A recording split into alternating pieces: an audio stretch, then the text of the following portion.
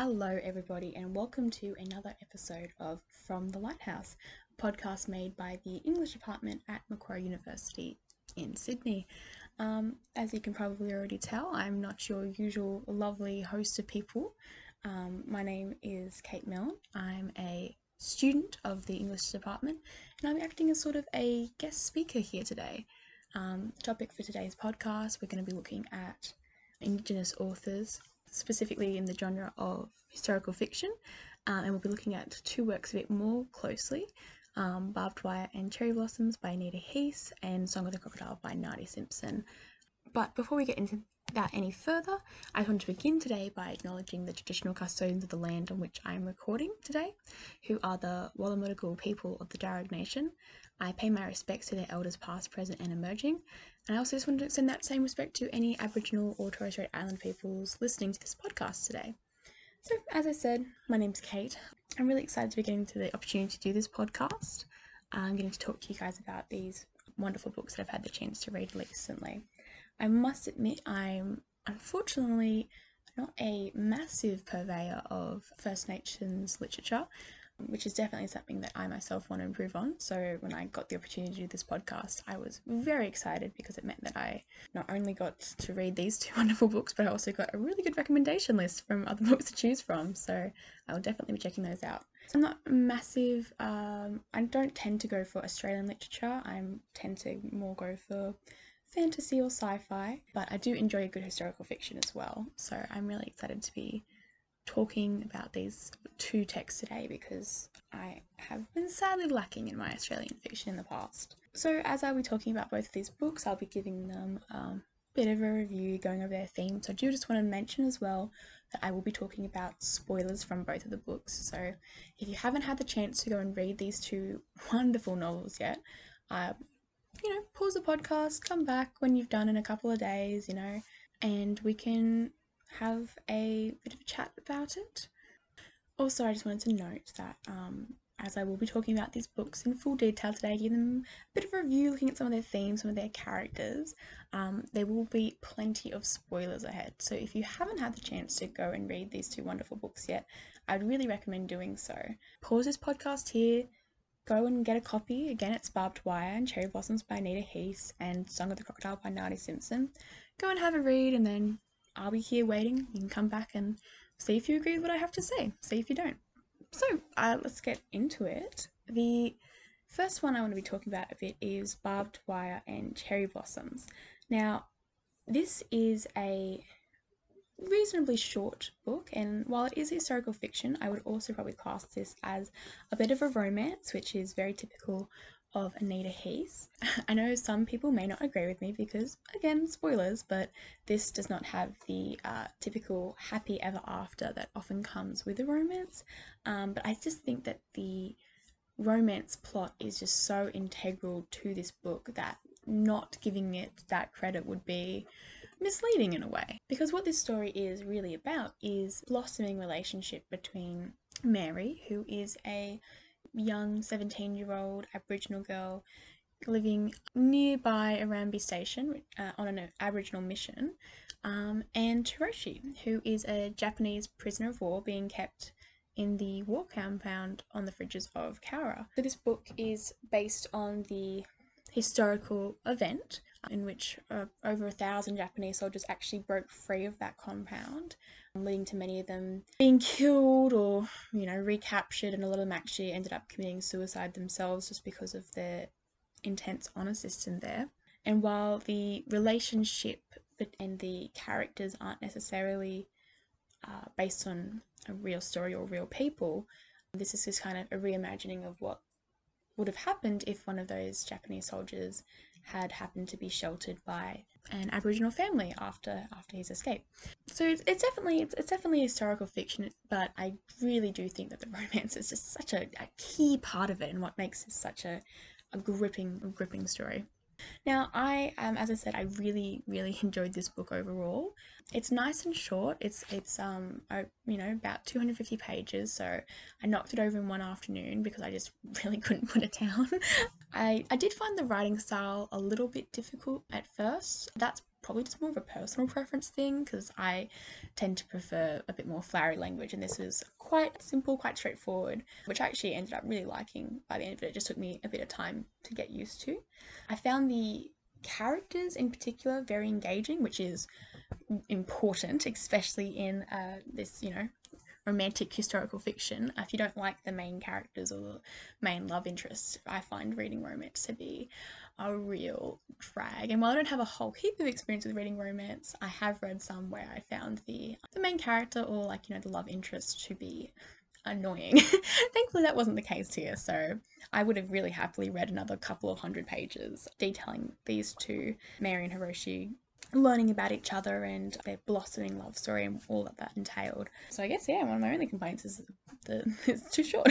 I just enjoyed it too much, didn't want it to be over. I also really enjoyed the ending of this one. Even though we didn't get the happily ever after, or they got married and had a family and settled down and it was all perfect, it's actually a really poignant reminder of why this is historical fiction, rather than being classified as romance. Because they didn't get to be happy together. They didn't get to have their relationship. They didn't get to be in love because of the fortunate circumstances that they had found their love together in. It was both a cultural reason for both of them, really. Their cultural differences were too much for them to overcome in a reasonable way, so they just couldn't really be together. It was also obviously a result of the racism that was rampant in Australia at that time, and while bits of that still remain today, this would be a match that hopefully would get a lot less opposition. But of course back then such a marriage wouldn't have been allowed at all, and so it made any sort of hope for their circumstances very difficult. So I think that the fact that this novel kind of focuses on that reality as opposed to having that suspension of disbelief is actually really good, because it's just kind of a reminder of Hesa's tact but her intelligence as well, in being able to highlight their similarities, their differences throughout their relationship, but also, again, bring home the historical truth in a way that doesn't feel heavy-handed, but also is a stark reminder of just how bad things were for both, First Nations people, but also for Japanese people, but also Asian people more broadly in this time period. And then, of course, we're also looking at Song of the Crocodile by Nadi Simpson. This is a much heavier book. It's very tragic, but I found it really deeply enjoyable. In a way, I like to think of it as a hopeful book. Not necessarily in the sense that the ending itself is hopeful, but in the sense that I maintained a sense of hope throughout, because I really wanted things to get better. I really wanted it to be a case where any of the protagonists just caught a break. And while there were moments of triumph and real love and connection and intimacy in this novel, I think the kind of cycle of trauma and hardship and us witnessing that kind of, not necessarily a downward spiral, but definitely a kind of roller coaster of downwards momentum for the kind of different generations in the family. While I maintain that sense of hope, it was crushed by the end of it. It's a very tragic novel, and in part it's because of the style of writing. So this book kind of follows 4 generations of one Indigenous Australian family, the Billy Mill family specifically. And it kind of follows these characters along, and because of that you get to see them not only as adults, but for many of them you also get to see them as children growing up, and then seeing how their kind of sense of wonder and intimacy and connection and joy really is just crushed by the kind of extenuating circumstances they find themselves in, the prevalent racism, traumatic experiences they have to go through, and that they are also themselves a part of. It's very much a cycle of violence that is generational. It's a very interesting look at the impacts of generational trauma. It was another book that really gripped me. I find it really hard to put down, although I did have to take breaks from it just because I was upset. I'm a big emotional reader, so you know, if things are sad, I'm gonna be crying. If things are happy, I'm gonna be cheering. And this one definitely have to roll with the punches a little bit. Especially, this you also find like the happier, nicer, like just like the really good people in this book are often the ones who get the most messed up. So yes, it's definitely a very emotional one, but it's so well written. I really liked the interplay, the kind of duality of the story. So there's most of the book focuses on the living, the generations who survive. Between chapters, there's also this little peek or insight into kind of the realm of the spirit. So the people who you have met earlier in the story since passed on, whether peacefully or otherwise. I thought it was really interesting technique. Simpson was also really good at not overusing it, because I think if she had done it too much, it definitely would have overshadowed the characters still alive, and it would have taken a precedence that it probably shouldn't have. But instead, because she was able to kind of show that restraint, it gave a really interesting insight into the different characters, a little bit more into kind of dream time as well, and it was a really mythical thing that kind of drew it away from just the realm of historical fiction and had a little bit of that fantastical element in there as well, by kind of mixing the dream time with the real events that were going on. So this is also a historical fiction book. Obviously, we are talking about historical fiction today. Unlike Barbed Wire and Cherry Blossoms, it is not based on a real historical event necessarily, or a real historical town even. It's set in a place called Darnmore, which, if you are Australian like I am, it feels so familiar in the sense that I literally had to look up whether Darnmore was a real town that I've driven through, because I'm so reminiscent. Simpson does really well in describing that kind of very rural country town feel, which is just on the edge of nowhere, and does kind of have these sort of ideas and these monuments of different things, while still also having a very out of touch connection with their Indigenous populations, I find, in a lot of ways. So it was really interesting.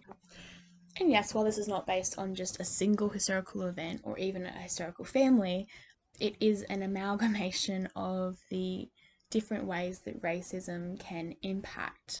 It's focusing kind of mainly on like the late 20th century, kind of into the 21st century. It's not exactly specified. Again, it's not specified in the same way that it is in Barbed Wire and Cherry Blossoms, where it's very clearly 1944. It's a bit more tenuous when this kind of is. You get some indicators. One of the biggest indicators is, of course, the arrival of the washing machine as a piece of technology, and then seeing it become more commonplace. But it's not that, it kind of gives you some idea or some indicator. But again, being a rural town, it's not like saying, oh, the washing machine was first in Sydney at this time, therefore it must be set then. It's like, no, it would probably be a couple more years, half a decade or so, depending on different things. So yeah, it's not exactly nailed down, but it is a really interesting way of looking at how prevalent racism of Australian culture in the kind of mid to late 20th century to the 21st century kind of impacts, First Nations people more broadly, but this one family specifically. And I think something really interesting about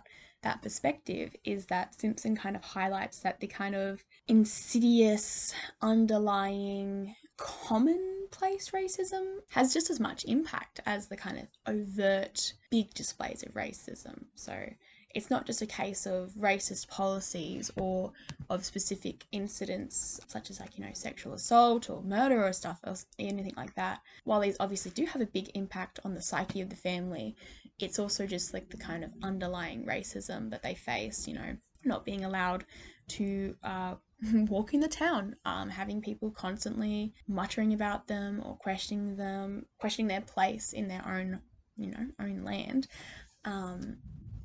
Has just as much of a kind of wearing down effect as the kind of more overt displays, which I think is really interesting. And again, I think Simpson handles it really well, and it's kind of a very eye-opening perspective, especially for people who have the privilege of not having to experience such racism, because it is still prevalent today. So let's delve into these two authors a bit more. I myself actually hadn't heard of Anita Heese or Nadi Simpson until I'd looked at this list, read these books, but I can definitely say that they have found a fan in me. I will be going through Anita Hayes's other works if they are as good as Barbed Wire and Cherry Blossoms, and I will also be eagerly awaiting Nadi Simpson's next novel because this was her debut novel. Yeah, so Anita Hayes, she's a well-established author who is a multi-award winner. She tends to write historical, popular, and romance novels, so this book is a true showcase of all her abilities. She's also proudly a member of the Wiradjuri Nation, and yeah, she's written many different books. This book was actually a finalist for the Queensland Literary Awards and was actually shortlisted for the New South Wales Premier Literary Awards in 2018. So she is just fantastic, really, and a really excellent showing of Australian writing. So she writes a lot of fiction. She's a popular author in what has been called the chocolate fiction genre, which is a subgenre of chick lit fiction, which specifically is focusing on getting people of colour as the leads of kind of romance books, because it has very typically been known as more of a cis white Western thing. So she's definitely part of that movement. She's also written some non-fiction, as well as some kids books, some poetry, and has even done some anthologies where she was an editor. She's a very, very talented, busy lady, and this is a really excellent novel of hers.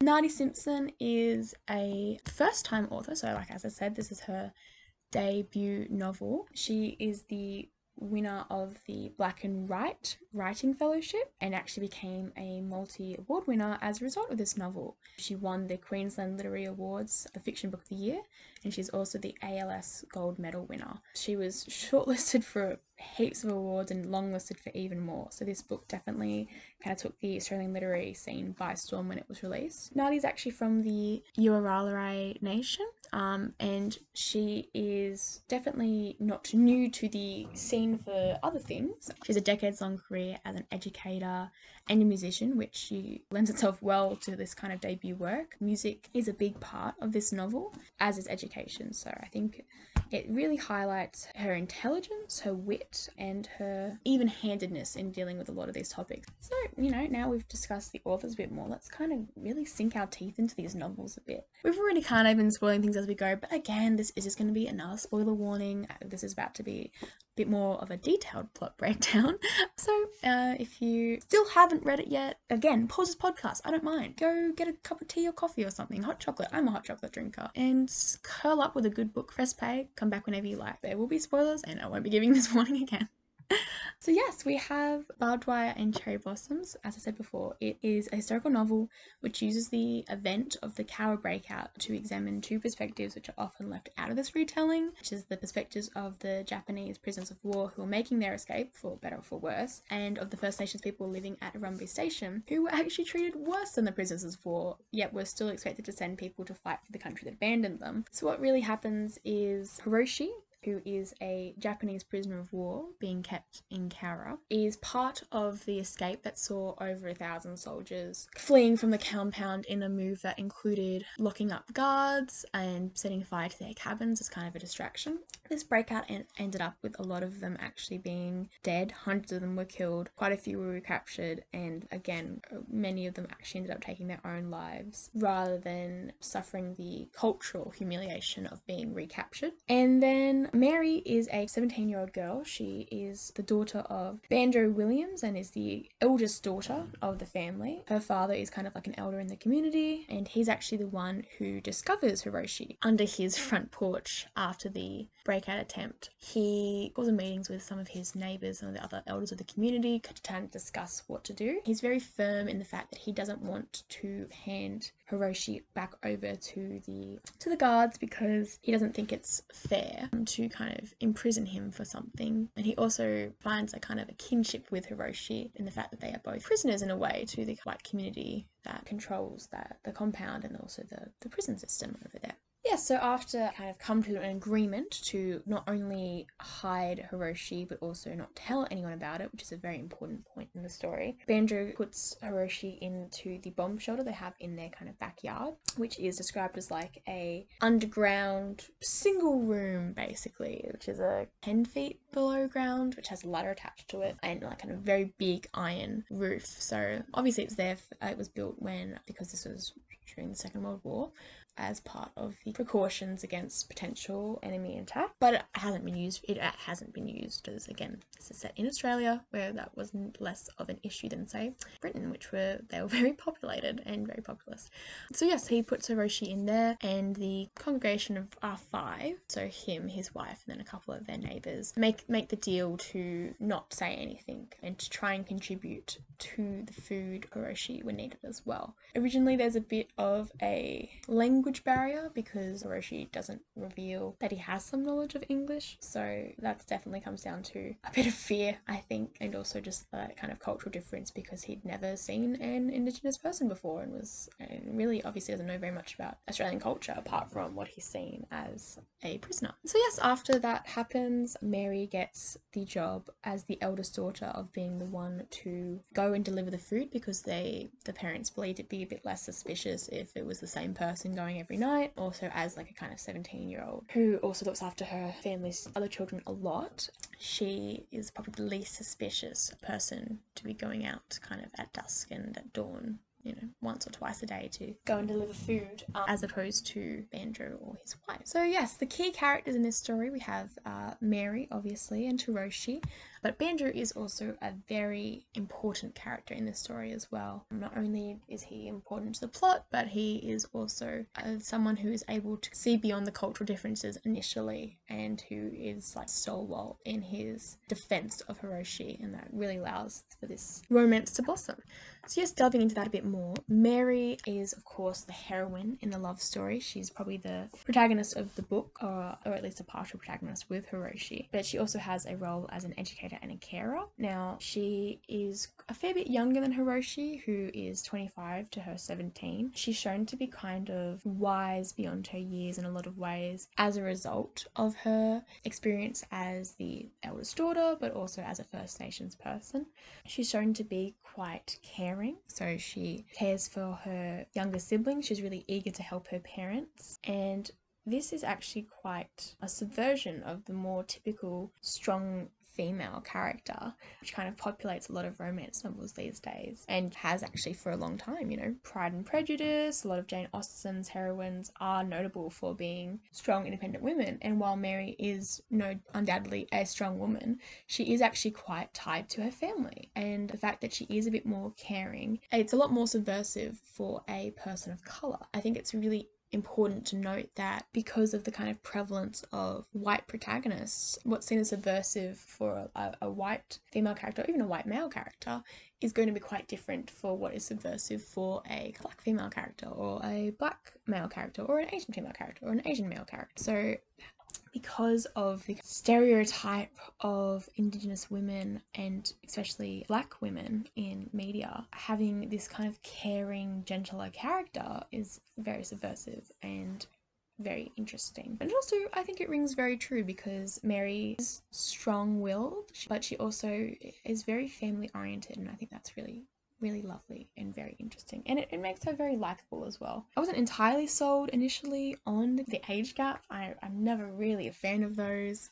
especially because she was under the age of 18, but that's partly it being a kind of a wartime story. It's partly just the reality of the situation. If you're a young teenage girl and you kind of have this person who you're the only one that you ever see, and you have this secret that only you two know, it's cause feelings, potentially, especially when he is nice and kind and empathetic and listens and cares.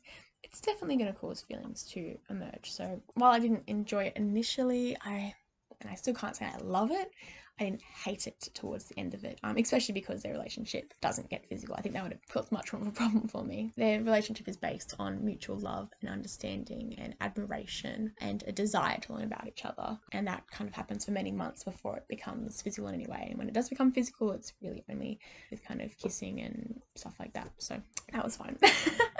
And then of course we have Hiroshi, who represents the other, even in this story. He has the role of the hero in this love story. That again, he's the partial protagonist. It kind of jumps between Hiroshi's and Mary's perspectives, with some other perspectives as well, particularly Banjo occasionally. But yes, it is mainly between Hiroshi and Mary. And yeah, he's like 25. He is a Japanese soldier, and his story is really interesting because it shows the impact of societal expectations, and particularly of patriarchal demands in culture more broadly, but also specifically in Japanese culture. So his story highlights the kind of importance placed on any sense of emasculation, both internally and externally, but also in his role as an unlikely romantic hero. And he is an unlikely romantic hero. He is sort of the one who is stuck. He relies on Mary and her family, but mainly Mary, for everything. So the provision of food, of shelter, of safety, all things that, you know, more stereotypically men were expected to provide for the household, but he's completely reliant on their kindness. They also come from a background which does not mean that they have a lot of those things to give. So the fact that they are giving it so freely and willingly and without complaint is a testament to their nature as well. But I think it's a really important thing to note because it does do a fair bit in mitigating any kind of awkwardness or tension about the age gap, because he is kind of so reliant on her as well. Not only in the way that she provides him food and shelter, but also because she could go to the authorities and either cause imprisonment or potentially execution. Not that he would be, but that would obviously be the fear. So it definitely alleviates any coercion or anything like that that might have occurred otherwise. And it means that the relationship feels very natural. And again, part of this really comes down to Anita Heese's brilliance in developing the relationship organically. I think if it was a bit more of a typical thing where people fall in love after a week and all stuff like that, it would have given me a much stronger ick than it did.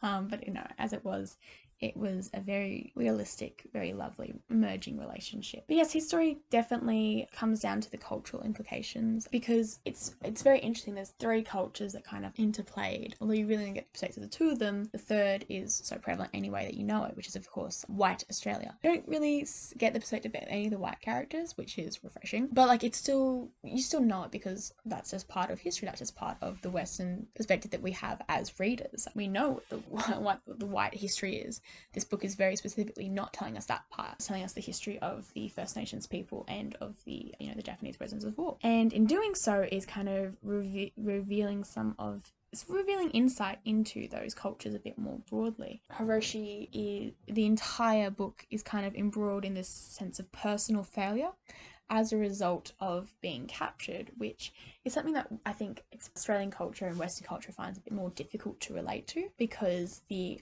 idea of the honour system seems so foreign to us that we can't imagine giving up our lives, committing suicide as a result of being dishonoured in the sense of being captured rather than dying in battle. But it's very much a true historical fact that this happened, and that this was part of the cultural perspective for those soldiers at the time. And it gives insight into why different people do different things and how different sides might have fought and why such a breakout might have occurred, even though from the perspective of white Australia, or from the Australian perspective more broadly, they actually had pretty decent conditions as prisoners of war. They weren't treated badly, which of course has the caveat of, well, they were still prisoners.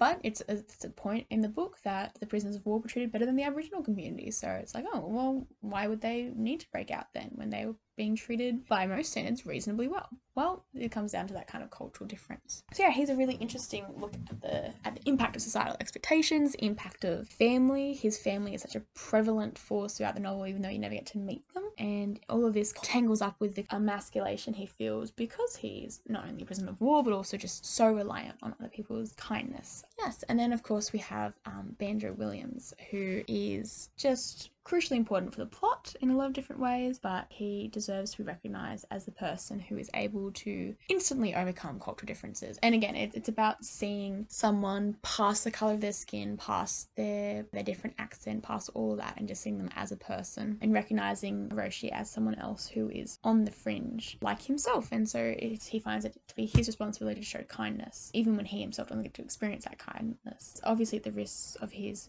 own life as he knows it, because if he'd been found to be harboring escaped prisoner, he would have gone to jail. And that is a risk to his own freedom, but also his family's livelihood. So the fact that he so unfalteringly chooses kindness is really important and really telling in this story. So yes, those kind of three characters obviously relate to other characters as well. It's mainly focusing on the relationship and the exchange of information between Mary and Hiroshi. And then Hiroshi does get to escape. He can't spend his entire life in the bunker, although that does mean that as a result, he goes back to Japan, which means that his connection with Mary is severed. And that is a really lovely, heartbreaking ending scene where we see Mary has grown up and moved on and found a different partner, has a different family, because she had to, because she was a young woman in, the 1940s in Australia. And it's obviously going to be very difficult to remain unmarried because it was just the expectation. How was she meant to have any sort of finance or any sort of freedom if she wasn't married? So yes, we see her and we can instantly recognize, even though this was a very short part of the book, that that's the kind of decisions that she had to make. And she seems to be happy and in love, whereas Hiroshi is kind of heartbroken upon seeing her again. They don't talk, he just kind of observes her and observes this change. And we recognize that he has waited for her. He has maintained the hope that they can be together, which again I think comes down to a really interesting part of their dynamic, the hopeful versus the realism, which has kind of come, and I think they kind of swap that by the end of the novel between who maintains the hope and who is more realistic about the future. And then of course we have Song of the Crocodile, which is very different. Obviously it has a lot more characters because it is following 4 generations of the Billymill family. They live on the kind of outskirts of initially anyway, they live on the outskirts of a town called Dartmoor, which is fictitious, but is described as the gateway to happiness in the sense that it is one of those, again, it's a very typical rural Australian town where there's not a whole lot of people. It's a couple of amenities, but it's very much on the way to something else. It's a pit stop of a refuel, a sandwich, a beer, before you continue on to wherever it is that you're trying to go. So yes, it is a bit of a nebulous timeline. It's likely, again, based on the kind of inventions and washing machines and all that sort of stuff, likely set late 1950s, early 1960s to begin with. The segregation laws were ostensibly no longer in effect, though of course the racism was still very perversive. That's kind of just what we're basing the timeline for this on. As a story which focuses on the multi-generational effect of trauma, just through the uncaring, sudden deaths and suffering that kind of plagues the Billymill family across 4 different generations, which ultimately culminates in their violent erasure. There are a lot of characters to get into. We're looking at 4 different generations here, so we'll kind of focus, I guess, on the key points for some of the main characters. Each of these characters are very multifaceted and dimensional because they refuse to ever become merely stereotypes or archetypes, and they are all kind of fundamentally grey characters. I think they definitely tend towards becoming a bit darker by the end of the novel, like the kind of characters, I think the generations progressively get a bit more harder, and that's absolutely as a result of the kind of generational trauma cycle they are embroiled in. There's no two ways about that. While obviously they all kind of face racism, and arguably as progress is being made, racism should be becoming less prevalent. It doesn't necessarily negate the effects of this kind of long-lasting traumatic memory they all kind of have to deal with and overcome, whether successfully or not.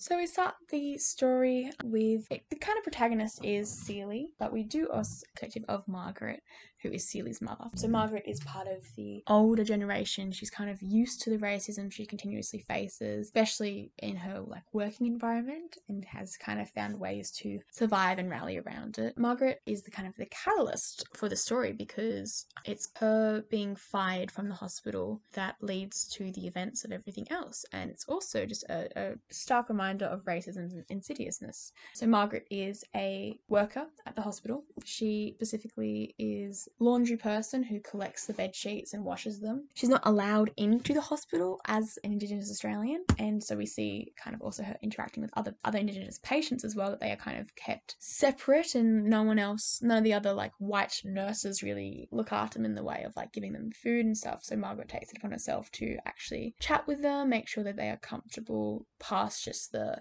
bare bones medical treatment they receive. And she is fired for stealing, something that she specifically did not do because, again, she wasn't allowed into the hospital. So how would she even be able to get in there to steal? But they needed a scapegoat. They pinned it on her. She's fired. And it kind of sets the story in motion in a lot of ways. So she has, at the time of the story's opening, 2 adult daughters. Celie is our focus, and she is pregnant at the time the story begins. She's got a lovely husband by the name of Tom, who is just described in really wonderful ways. He's shown to be attentive and caring, and someone who is pushing for reform and is specifically pushing for more rights for the Indigenous community. Celie also has an older sister, Bessie, who has a husband and some kids as well, who are about 7 by the time that Celie is pregnant. She's shown to be in a lot less of a happy marriage, and Bessie's a really interesting character in a lot of ways. But yes, so the story opens with Margaret being fired. We then kind of move to Celie giving birth to daughter Millie, which unfortunately coincides with the death of Tom. His death is kind of nebulous in that you're not entirely sure if it's intentional or not, but the implication is that he gets run down on his way home from he'd kind of gone away for a week in an attempt to talk to the larger town, Gallard Council there, and to fight for reform that way, and is hit by a car on the way home and killed, and they don't find out until after Celie's labour has concluded. And so she gives birth to Millie, who's described as having the storm in her eyes because it was a storming night when she was born. Celie is the character who throughout the novel is the most attached to like the sense of community and to the idea of the campgrounds, which is where the Aboriginal people are forced to stay in Dartmoor. They're not allowed to make a home for themselves in the community. She really fights to make a name for herself and her community in Dartmoor. She ultimately creates her own business as a laundry woman by going up to the mayor and being like, oh, well, you said you wanted to help me after my husband died. Well, here's a way you can help. Give me your clothes and give me money to wash them. And is basically able to keep herself and her family afloat just through sheer pure willpower and resolve, which is she's a very inspiring character in a lot of ways. And so her business kind of goes from her going and doing the washing to eventually she's able to purchase an actual laundromat, and you kind of see how that grows. But you also see the kind of change in her as she realizes what this has cost her daughter. Ultimately, Celie ends as kind of removed from her community and her family. She kind of becomes overcome by shame because her desperation for a better life exposed her daughter to sexual violence and allowed more opportunity for degradation as they became more assimilated into the white community through the virtue of the business being there, and then also eventually by their family getting a house outside of the campgrounds and in the actual town itself, which, while it seems to be a positive thing, ultimately just kind of makes them separated from the other Aboriginal people in the campground. So it's that kind of warring sense of wanting a better life, but the cost of your community in the process. Yes, so then we have Millie, who we watch her grow from a kind of a young, carefree, and very sweet girl. She becomes a very stoic, hardened woman. As I said, she also experiences sexual violence at the age of 15 as a direct result of racism. The mayor, who also watched her grow up, sexually abuses her, and he says it's her payment, which is just the most nefarious thing ever. But he says it's her payment so that her family might actually be allowed into the town, and he does hold true to that promise. It just changes Millie forever, and she faces continuous racism because not only does that happen, she's also becomes pregnant as a result. And while she does end up marrying another lovely Indigenous Australian man by the name of Will, their family is ostracised because obviously the resulting child, Patty, is not purely Indigenous, and so she kind of faces ostracism both from the white community because of the continuous racism, but also from the black community because they obviously her differential treatment, they associate it as her using sexual favours to become better as opposed to the rape it actually was. And then the next kind of character that we do focus on, so the fourth generation, is that son, so Paddy. So Paddy is shown to be very different, especially to his brother, who is the child of Will and Millie. Paddy is treated differently by his mother than his brother Yari, which he notices because, of course, he does. Every child does notice that. And it's very unfortunate because Millie, again, was shown to be so sweet, so lovely, so kind. And she just becomes this stoic, hardened woman. And you just, you want to be angry because it's like, oh, you're treating a child badly. But at the end, you just kind of feel this deep, profound sense of sympathy because you can understand why that constant reminder of the most traumatic experience of her life is not something that she can easily overcome and not something that she ever really overcomes until the very end. So Paddy, his separation from his family and community is what is ultimately responsible for his transformation to the angry, violent man he becomes. Paddy and Millie also both lose Will and Yari just in exceedingly tragic circumstances, quite close together. So Yari, the younger brother, dies when he's quite young, and only reasonably shortly after Will, the father, passes away as well. Paddy straddles a line between, again, the white community and the First Nations people, and he can never really truly fit into either, again, because of his family's disconnect to their Aboriginal background. His feelings of alienation are kind of inherent to children of parents from different cultures, and it's become a very big issue in today's world, especially for First Nations people whose ancestry was attempted to be wiped out. And I think it's really important to note that while a lot of the times the kind of perspectives we see are the American perspective of, in quotation marks, mixed race babies, in Australia it's very much a case of any sort of Indigenous heritage means that you are Indigenous, and that is a direct result of the fact that so much of history was spent trying to wipe out First Nations ancestry. That being said, he does just feel that extreme disconnect from both sides, from both the white community for his Indigenous blood and appearance, but also from his family, from his mother specifically, but also from the community, because it's less to do with his kind of being mixed, but more just about his family's lack of connection to the campgrounds and to culture as a result. So let's look at some of the key themes in these two books. I'm sure you've already started to piece together some of them yourself, just based on the kind of the plot overview and this kind of breakdown of the characters, but I just want to get into it a bit more in a bit of a nitty-gritty sort of way. I sink our teeth into it, really. So yeah, Sparked Wine and Cherry Blossoms, as I said before, chick lit, romance, historical fiction, belongs to all those genres, and it has also been labelled as part of the rising subgenre of chocolate. So chick lit is a kind of emerging genre which described is it's literature about women, for women, written by women, usually. And again, that's kind of changing slightly, but it's definitely about the pushing of the female perspective and female themes into more popular literature. And then, yes, again, chocolate is a subgenre of that which is trying to ensure that those perspectives are not just that of the white cis Christian Western woman, but is also about putting perspectives of minority characters at the forefront as well. I think what sets Heath apart is the fact that she remains committed to the political and historical consequences of colonialism, even as she employs the romance plotline. So she's part of like a rising form of literature which is working to undo the cultural illiteracy of many mainstream Australians and also just more widespread audiences anyway. But yeah, and I'm part of that cultural literacy until obviously I have read some Indigenous authors' works, but I'd never read a romance novel which had an Indigenous protagonist, so I think hers is a part of a very important body of work that is really trying to undo that perspective where it is just the white perspective that is enforced. He's kind of populates this kind of popular literature with historical fact, and in doing so she ensures that the historical and contemporary effects of colonialism are not forgotten or ignored in favour of making this book more palatable. Again, I think this is why the ending is just so fantastic, because if she had them end up happily ever after living together, it would have just felt so disingenuous to history, and it would have made it almost a fantasy, because it would have just been an incomplete ignorance of the truth of the time period, which is that sort of relationship would never have been able to prosper.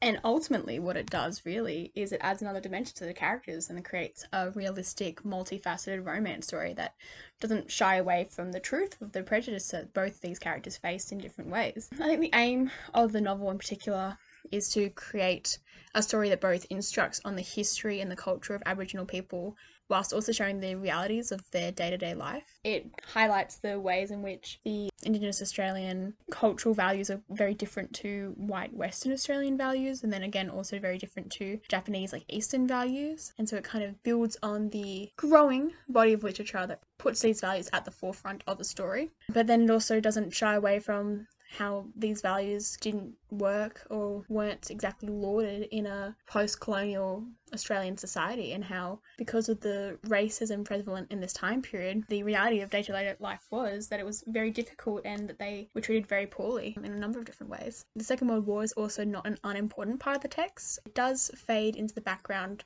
I think in a very respectful way, as the romance blossoms between Hiroshi and Mary. And again, I think that's very true to the Australian experience. A lot of the texts about World War II obviously come from the more European-centric viewpoint, or they come from Australian soldiers fighting in the war, but there isn't as much thought given to the experiences of people in Australia who were still obviously very affected by the war, but, Australia wasn't obviously as targeted in the war, so we didn't get as much of the wartime horrors in the same way that destruction was leveled across all of Europe and other places, and and in Asia as well. So I think the war is important, but it's very prevalent, and you get a lot of news headings, news headlines, that is. Also, obviously, Hiroshi's experience as a soldier is talked about and delved into as part of his growing relationship with Mary, and it's kind of a way that they are always going to be quite separate and alienated from each other because she doesn't have that experience. And then there's also, of course, the mention of how Indigenous Australians were still called up to fight for the Australian lines without actually having the same rights as white Australians. So there is as I said, it's not an unimportant part of the text. Definitely takes the back burner as opposed to the kind of deep dive and deep focus on the individuals of Mary and Hiroshi, and also their relationships as it grows. The war is kind of like a catalyst by which the tough questions are asked regarding the rights of the First Nations people versus the prisoners of war. But again, it doesn't necessarily have the same, it's a war story, but I would say that's like the kind of fifth thing I'd call it, obviously being chick lit or popular fiction or romance, and most importantly, historical fiction first. This book also highlights how the requirements of other people, particularly white people, to turn to First Nations people for education exacts a demanding mental toll for First Nation people, particularly women who often find themselves educating others on their own history. That's part of the kind of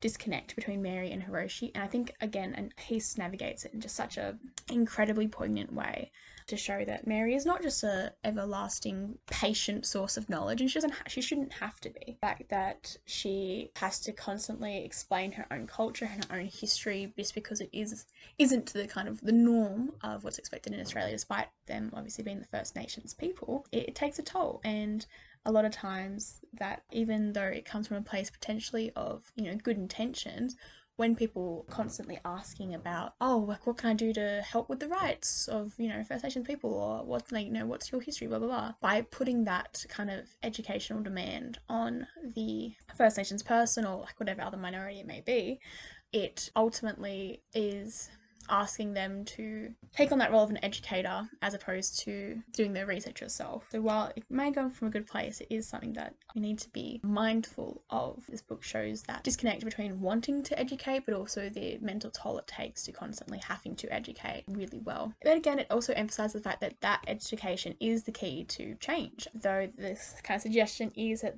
the education should be more of a self-education, a personal journey, rather than relying on the time and energy of the First Nations people all the time. Obviously, kind of racial divisions and prejudice are a massive part of this book, set in 1944, but there are still racial divisions today that are startlingly clear in it, and it paints a picture of racism that is inherent in the heart of the Australian psyche in a really good way, because while there isn't, unlike in Song of the Crocodile, where there's kind of reinforced overt racial trauma, which is very so much a prevalent thing, this definitely highlights more so the kind of insidious underlying racism that's kind of at the centre of the Australian psyche, and how that this has just as much of a damaging effect. So again, the fact that the First Nations people were treated more poorly than prisoners of war says a lot about historically how they were treated, but it also it kind of emphasises how deep-rooted that racism is, because this was less than 100 years ago, and so it's you know, 1 or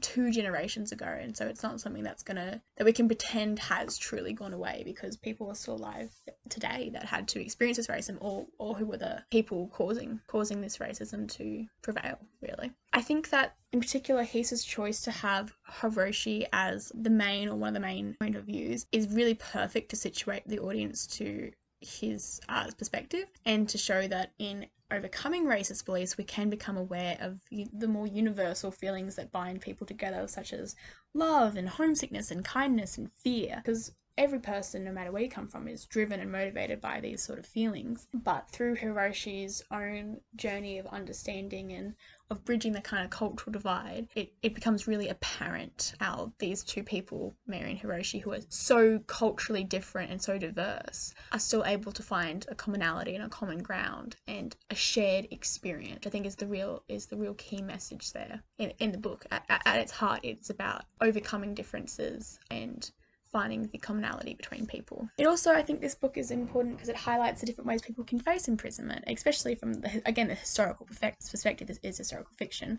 Hiroshi, obviously as a prisoner of war, he faces just very much the physical imprisonment. He isn't allowed to leave, and then that again continues even when he makes his escape, because, well, he's still kind of a prisoner in the sense that he's can only stay in one room. In fact, his conditions kind of get worse because he can't go outside. He has very little food, and he can't leave Australia because he's in the middle of nowhere and doesn't know his way around, and obviously would stand out a fair bit time period as well. But he also kind of faces a mental imprisonment due to like the cultural shame surrounding imprisonment. He has a very big mental struggle in the sense that he doesn't want to necessarily commit suicide, but he feels kind of like he has to, because he constantly refers to his father and his mother's shame, and how if they back home realize he hasn't been killed in battle but has in fact been imprisoned, then they will be ostracized from society and really driven out as a result. So he definitely faces a lot of different sorts of imprisonment, and yet still he has greater liberties than the First Nations people, who are apparently free. They have much less food, they have much less rights. Like the prisoners of war, particularly the Italian prisoners of war, are very much noted as having jobs and being reliable and friendly and getting on with the kind of white Australian community. And they are almost trusted, well, they are trusted more, despite being prisoners of war, they are trusted more than the actual First Nations people who have grown up alongside them and who have been part of the community for longer than they have. So it's really interesting to see the different sort of ways that liberty can be applied in this situation. I think as well it's important to note the characters themselves.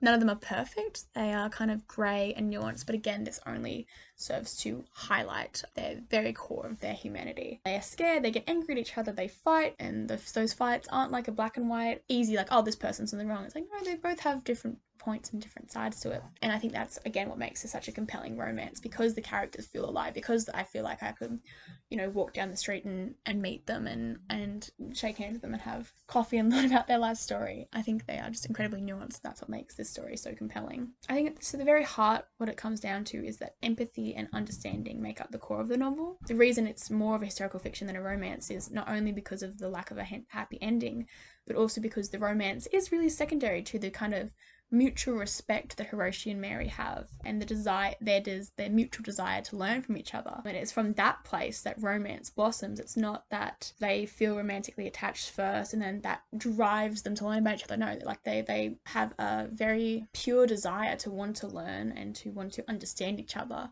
And that is what leads to the romance, and that's what makes it so interesting and so good to read, because it's realistic, and it makes the relationship more multifaceted and nuanced. It really highlights that romance without that respect and that empathy is ultimately oppression. I think that's the core of the novel, and I think that there's some other underlying ideas. Surveillance is a big one. The Hiroshi's kind of paranoia about being found out, but then also Mary and Banjo's own perspectives on, or if they get found out, what that will mean for their family. There's also, it kind of explores the concept of obligation on a cultural, a societal, and a familial level, and that's done through each level of the cultural participants as well. Mary obviously doesn't have the same sort of shame on a culture that Hiroshi does, but she herself feels very bound to her family and to her community, and she herself has to wonder about the idea of distancing herself from her family, her community, and her heritage for a better life, which is something Hiroshi says of why don't you just marry a white person then, he has to explain that, like, yes, she could do that, but, you know, it comes at the cost of everything she's ever known. And that's ultimately, I think, why they can't ever be together. Yeah, and that ending is, again, just the most important part of this story. It's what really sold this book for me. It situates it as a historical novel rather than just a romance novel, but it also just addresses in a very clear but not overhanded way the kind of historical and social realities of racism and segregation that work to keep the two characters apart in this novel, just as they would have been kept apart historically. So yeah, it's a very, very, very good book and deals with a lot of very interesting themes, and particularly the kind of idea of the other is something that's really explored, and it makes it really worth reading because those are two perspectives I haven't really seen a lot of other literature tackle, really. And then in contrast, a lot of those same themes kind of do come up in Song of the Crocodile. It's not this is not a romance novel, it's a tragedy. It's almost an Australian Gothic, I would argue, because it paints Australian rural places as like the gateway to racism, and where more metropolitan areas are seen as more progressive, even though both are imbued with racism. Yeah, so I think it's definitely an Australian Gothic in that sense, in the sense of like the insidiousness of rural places, but instead of it being some sort of supernatural thing or a more natural thing, as often the case in Australian Gothic, it's the beast of the underlying racism of Australian society. It's definitely not a romance novel like Pieces one is, although romance is part of it. It's more of a family novel, a generational novel, and it's very much historical fiction. The kind of fictional town of Dartmoor is such an important motif throughout the story, labelled as the gateway to happiness, but really the whole entire story is about showing how that is not the case. It emphasises the disparity between the white colonial views of township and the First Nations view of land ownership, and also just the disparity between those two groups of people, and how neither of them can really find happiness in this place. In part, like for the white population, they seem to be, it's a gateway town, so they want to reach the point where they can move away. And for the First Nations people, it's they can't ever be happy there because they're not seen as part of Dartmoor and they're not allowed to exist in that space. But yeah, I think in particular that kind of the different views of ownership and land and township is a really interesting part of this book. The white citizens often are just looking at the town as something that needs improving, as some place they are stuck, and they want to kind of mold it to be more like the bigger towns or a bigger city even. They want to have fancy dresses and they want to have kind of luxuries that they think is their right, whereas the First Nations people still hold like a very high currency and pride of their community, of their land, even despite their displacement from obviously their original lands. There's still very much that sense of that bond with the land that is just absent from white Australian culture. So this story kind of looks at that from a multi-generational perspective, the idea of sovereignty and loyalty to the land, and through that provides a lot of insight into the generational trauma of violence and colonialism. I think the idea of land displacement in particular is really interesting in today's society because it has become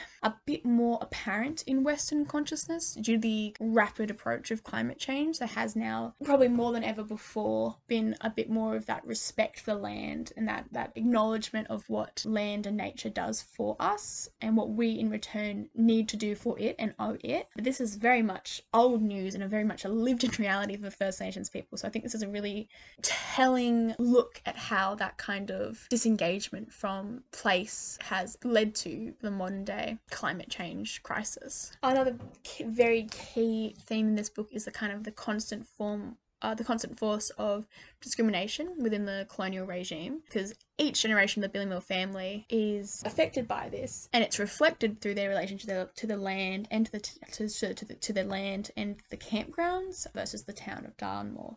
So the campgrounds is a specific kind of segregated area in which Aboriginal communities were kind of forced to, so that they weren't part of the town of Dartmoor.